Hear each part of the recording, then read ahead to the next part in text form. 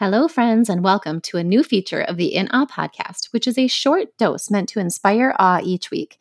Between releases of incredible stories of women who leave us awe-inspired, these are meant to jolt you with some energy and a boost to inspire you to maybe look around and exercise a signature strength or a character strength to appreciate the beauty in the world.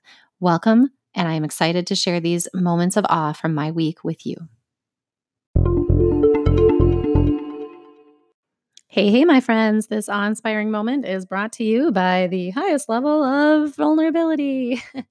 Just want to share that this week I experienced a really challenging kind of scenario where I'd recently opened up my heart to start applying for some positions again. And that has been kind of months in the making and has been really directed spiritually to just kind of open my heart back up. But that can be really vulnerable and it's hard because we've really found a kind of a nice little, I'll say, balance in our lives and haven't really wanted to upset that and being able to pursue passions in a way that has filled and fueled and impacted many is one that I don't want to walk away from either. So recently opened up myself to apply, and my husband and I were both on the same page, which just really hasn't happened in a long, long time. But here's the deal.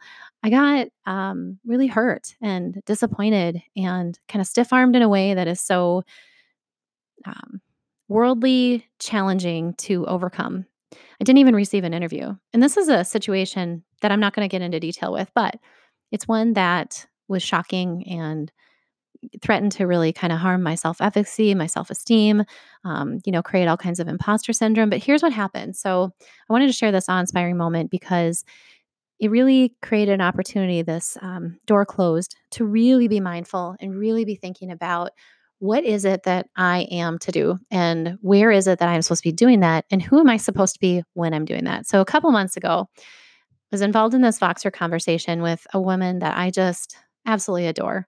And I'm actually in a group with a bunch of women that have really grown and fueled and supported and held and uplifted one another for quite a little while now. And this individual was in a situation where she also got sorted and selected and was selected out of a position. And that whole time I kept saying, oh, you know what? It's going to be all right because God has a greater plan and whatever he has for you is going to be bigger. And I believe that. And I still believe that. And the conversations we would have is just remembering that when the door closes, there's a reason. And so, anyway, the timing is pretty beautiful because this very morning, that individual received a job offer for a position that is bigger, that is more aligned to the heart desires, that is beyond what the person could ever imagine. And it's kind of perfect. So it was just really great because while I may not be in that same exact spot, I don't I don't know where my journey is still going to head. I'm just going to keep passionately pursuing and listening and forging ahead. But I'm also going to go ahead and take my own advice and look at this as a moment of awe because 4 months in the making, believing that this person I love deeply was going to be reminded of the path in our lives isn't always one that's most immediate or right in front of us. Even if we feel like we're being called to it, sometimes we're held from it for our own protection. And we just have to remember that. And sometimes it's because our wings can't get clipped. And I just wanted to share this with you in very vulnerable fashion because I also know that I'm not the only one. I am not the only one that's experienced this.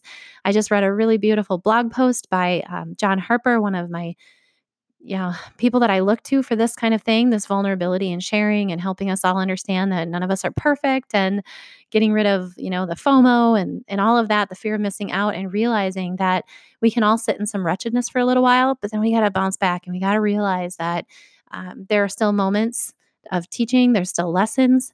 One of my favorite quotes is that I never lose. I either win or I learn. And so this is a moment to take that in. And I hope sharing it with you today provides you an opportunity that if you've spent some time in any rejection or you've been sorted or selected in this way, in kind of a cold and hurtful way, just really try to remember, just like I learned, that sometimes it doesn't happen in our timing. It might not always happen in the way we expect, but eventually whatever that is greatest good for our passions and our life message will eventually come. So thank you for listening to this awe-inspiring moment. Thank you for being such a great community to go to. And I hope that you will share with us your own awe-inspiring moments. #InAwe2Rise.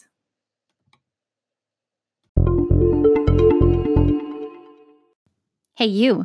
Yeah, I'm talking to you, listener, checking out this Jolt episode. Hey, I want to see what you're seeing in the world.